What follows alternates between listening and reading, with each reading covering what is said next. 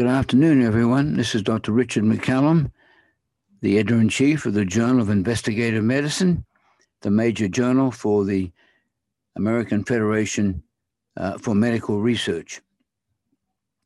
I'm joining you this afternoon as part of our monthly podcast series where we bring interesting topics to you to try to update you and learn about the recent developments in the field, often having an expert respond to my questions and have a discussion that may be helpful for everyone. As you know, medicine is an art and a science of prevention, diagnosis, management of diseases, as well as the care for the patient and the community, regardless of age, wealth, sex, race, nationality, or orientation. Recently, there have been a number of challenges to these concepts, and they've been evolving, but seem to have come to a head more in the last number of months, particularly this year. And so all universities have been searching for ways to try to address and improve these areas. Here at Texas Tech University Health Sciences Center, we have just initiated our first Council of Diversity and Inclusion. And we have Dr. Blake Bucy as the first elected chair. Dr. Bucy, assistant professor of family medicine, who joined Texas Tech in 2018 after serving for the U.S. Army as an officer.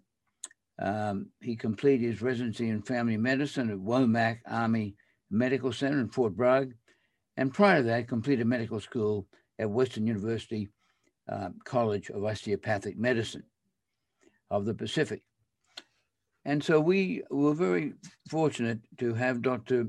Blake Bucy agree to join us and help us understand what his new committee is doing, the first chair, and some of the issues that all of us are wrestling with, and how they are being slowly but very thoughtfully addressed here at Texas Tech, which is reflective of what is being done elsewhere in the country. So it's a great pleasure to introduce Dr. Blake Bucy, who's going to help us understand this evolving area of diversity and inclusion at our universities. So Blake, officially welcome. Thank you, sir. It's so good to be here. This is your first year as chair of the Council of Diversity and Inclusion, Texas Tech University Health Sciences Center here in El Paso. As you know, all medical schools are developing councils and committees like yours. Diversity, healthcare access have been around for quite a while. Why do you think now, Blake, that this topic or this issue is sort of on the front burner and is being addressed everywhere or being discussed everywhere? Like your thoughts on that? Absolutely. So with the issue of racism, diversity, this issue's been here since the founding of our country. In our Constitution, all men were created equal, but at that time, not everybody was actually counted equally from the voting point of view.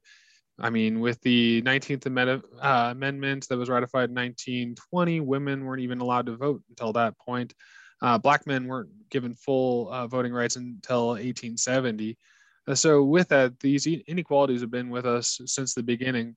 Just like any scar, no one wants to pick at it to find what's underneath. And I think we're at that point in our country's evolution and growth where we're starting to pick at the scars. And the scabs that have been left behind from years of inequality. As such, things have been punctuated recently in our public. I mean, we had a murder that happened last year of George Floyd, the subsequent Black Lives Matter movement that came around with it. And then you start looking at COVID-19, some anti-Asian racism came out of the woodwork. We had all types of movements across the United States that kind of echoed the civil rights movements and the suffrage movement. And as our culture continues to address those inequalities, it's one of the reasons why us as healthcare providers are finding ourselves in the middle, trying to bridge the gap, but also educate ourselves on how to better provide and teach the next generation of healthcare providers. So I think that's probably why it's in the forefront over the last few years. That's a nice summary, Blake. Let me now say that, as you said, we have a number of what I'd call national social issues. Black Lives Matter, recent Asian American violence. I'd like to know what your strategies are here with the council and what you perceive nationally of how we can focus this sort of on healthcare issues. As I mentioned, it's just like picking at any scab. You start picking, people don't like it. So first of all is identifying and recognizing that there are inequalities, these health disparities, these inequalities in delivery. You look at different areas in the United States that have poorer income, lower taxes. You start seeing that they don't get as many vaccines, or they don't get the COVID-19 vaccine first. Those are things that are just on the forefront. So even within El Paso, I know I've been watching the zip codes and the vaccination rates, and they are not equal across all of El Paso, which is an interesting thing. I mean, I live here, and I feel like I give good care, and I know that my colleagues do, but obviously there's something in our system, the way we're delivering, that's not equal. Now, with that, there are different things that as healthcare providers, we have to recognize is the inequality, number one. But also understand the definitions that go behind things, because it gets very difficult to kind of sparse these all out. When we talk about social justice versus social determinants of health, equity, and equality, they all have specific definitions. And with all these, they are evolving as time goes on, because what was equality last year is not the same as what is equality now. And equity is coming out as the forefront of kind of what people are looking at. So when I say equality, so imagine, 3 people, different heights, they're all given the same amount, but, that short guy still can't see over the fence. Everybody's seen that meme, hopefully, but that's equality. So, we're all given the same starting point, but because of genetic or skin color or background or social determinants, being like they're being a little bit poorer, neighborhood, those type of things. It doesn't matter if you give them the same amount; they're not going to catch up as easily because of those things that are holding them back. Now, with that, you can have somebody that's an exceptional person, and that has its own problems. Like you talk about the Asian Americans, and they're the ideal immigrant mentality. That's come out a couple of times. And then we had the anti-Asian movement. So it's very confusing to watch unfold. So going back to the equality equity thing, like the quality of being fair, and impartial is equity. So despite those shortcomings in the beginning, being able to give somebody the same kind of outcome in the end, at least all the opportunities to get there in a fair and equitable way, that's equity. So that's something that we're moving towards. Now with this, I know I come from a very red part of my state in Washington. So I come from a place where I was taught specific things, and it took a long time for me to understand the other side. So one of the things I'm trying to help my colleagues around the campus and as well as the state understand is that it comes from a place of mutual understand or mutual caring and respect. So when you don't understand things, our natural inclination when we're frustrated is to lash out and say, well, I don't believe that. And it's like, oh, that's great. Belief is one thing, but understanding is another. So when you don't understand something, asking the questions, having the hard conversations, understanding somebody else's perspectives, backgrounds, the things that they've had to struggle through, and really empathizing. Like, would I be where I am if I had a different skin color? Would I be where I am now if I came from a poor home?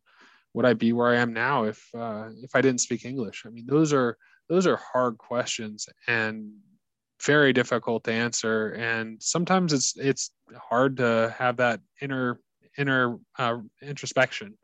So I'm trying to build a culture of mutual respect and caring as kind of like the baseline, and golden rule it so that people can start learning from each other, because really our ignorance becomes much more precise when we gather knowledge. Well, Um, that's a very good answer, Blake. Thank you. So, um, do you think the COVID-19 world, well, I mean, where every night we had endless hours of introspection and microanalysis and reanalysis of every data point in the country, clearly that opened up the wound. It was more than picking.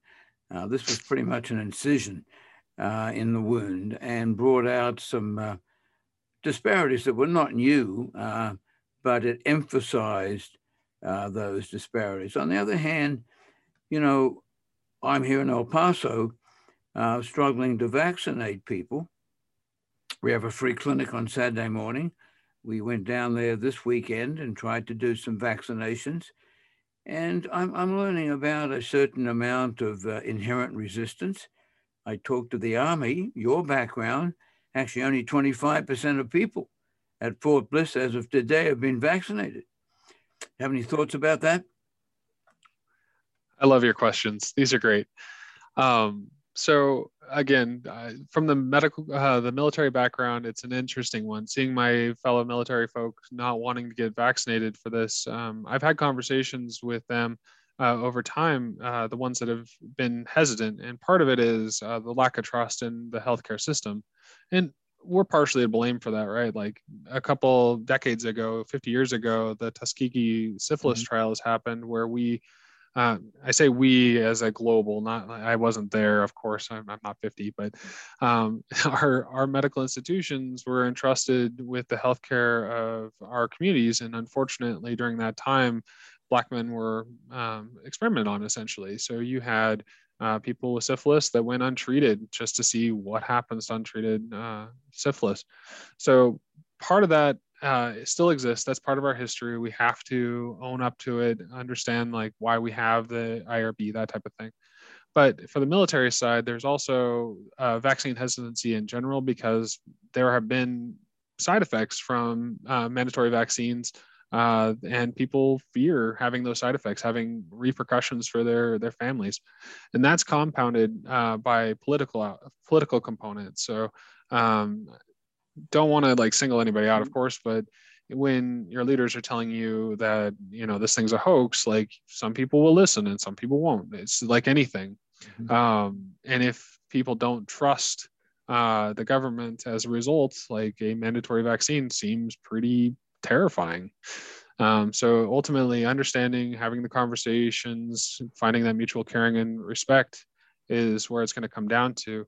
It was interesting. There was a study in regards to vaccine hesitancy, and you take people that are across the board hesitant, and you ask them, "Hey, what if your leader said vaccinate today?" You'd be like, "No, he was coaxed." Yeah. What if this happened? Oh no, I would never do it.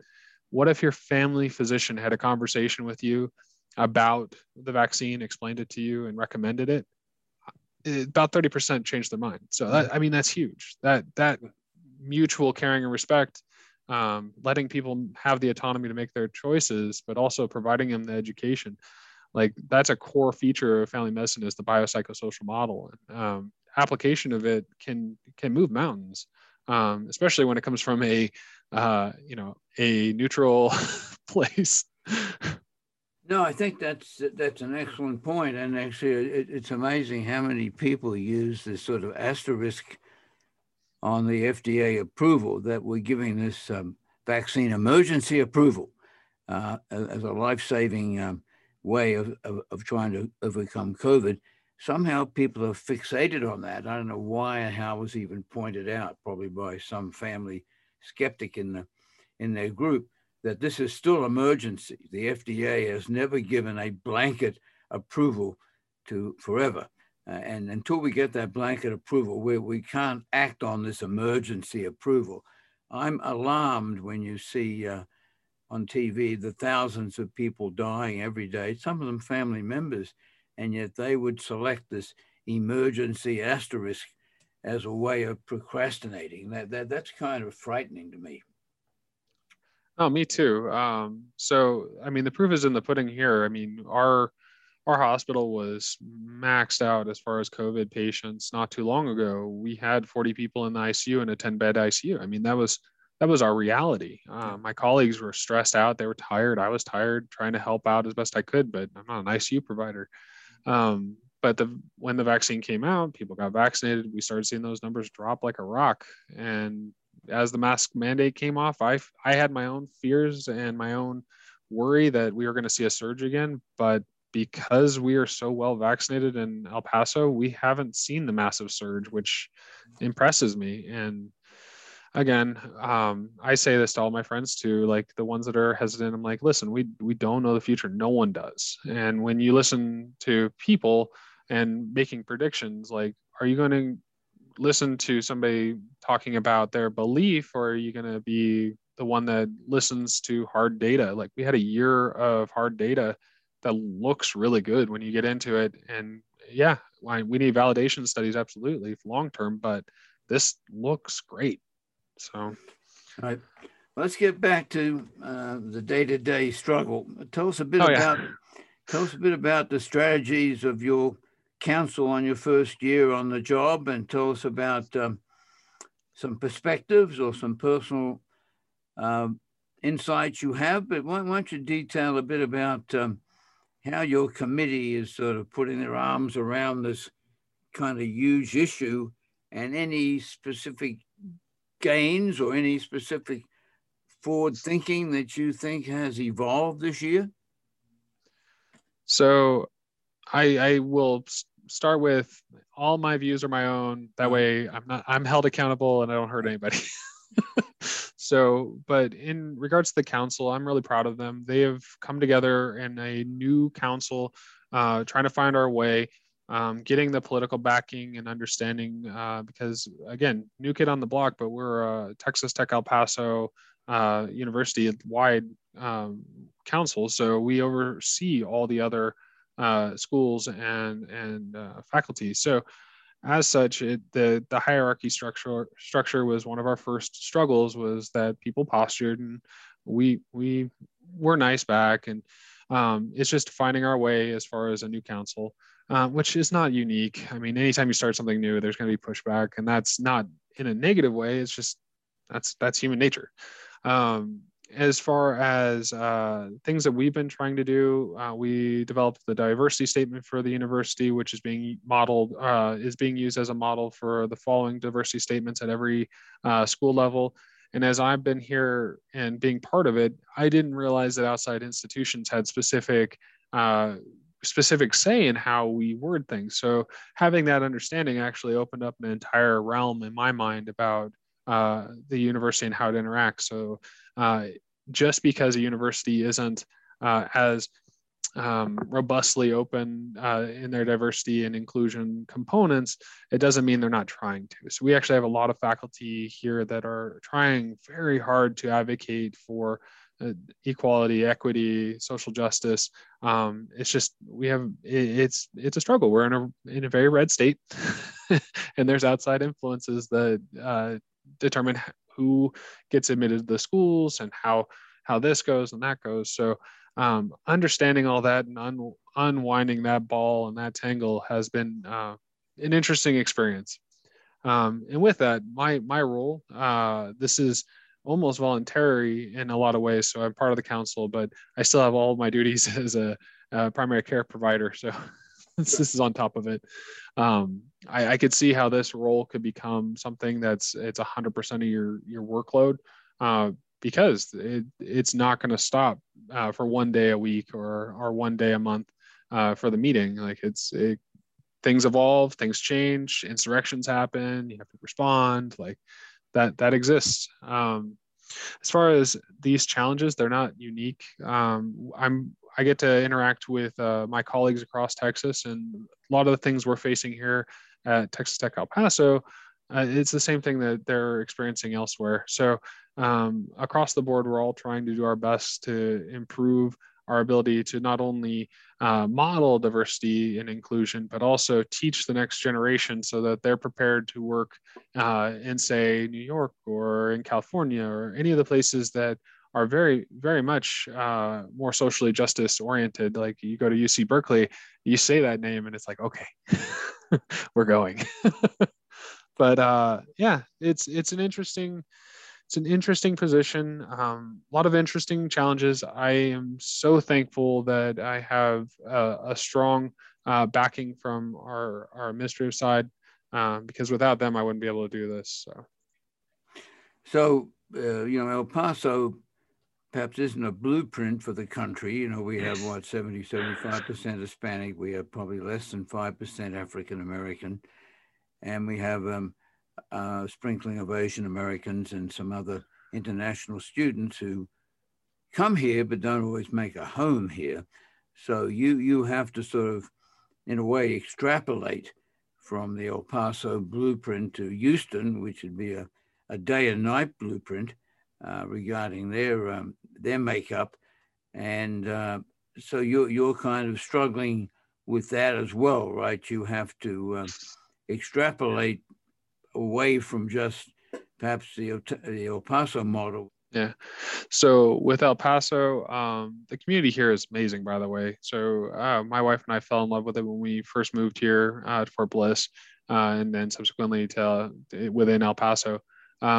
Very friendly, very, very welcoming, good people, feels like a small town. It's very enjoyable to be here, besides it being a desert. Sure. But yeah, we have a very different population mix than the remainder of Texas or a lot of places in the United States. So the being diverse and inclusive is harder. Like if you're Asian American, African American, it is harder to find mentors that have your similar background, have your similar perspectives. And with Texas Tech, I know, especially with the medical school, that was the one I had the most interaction with. They're required to have 90% within Texas admissions. So 10% comes from outside of Texas. And that's an interesting component too. So you try to make, or you try to ensure that your mix of applicants and acceptance match the demographics of the remainder of Texas. And it creates a problem. Like, are we discriminating because we're following a hard, fast percentage for a state when it doesn't represent the local community? And that's a hard question. I think, again, if we can get to like one core thing, I think it'll be like the mutual caring and respect and understanding why things are made that way. And then when it is something that's inequitable, bringing it up and having that hard conversation of how do we improve, or do we want to continue doing this, or is there outside pressure, inside pressure to do it differently? Are we hurting people because of our practices? Those are hard conversations, and it takes time.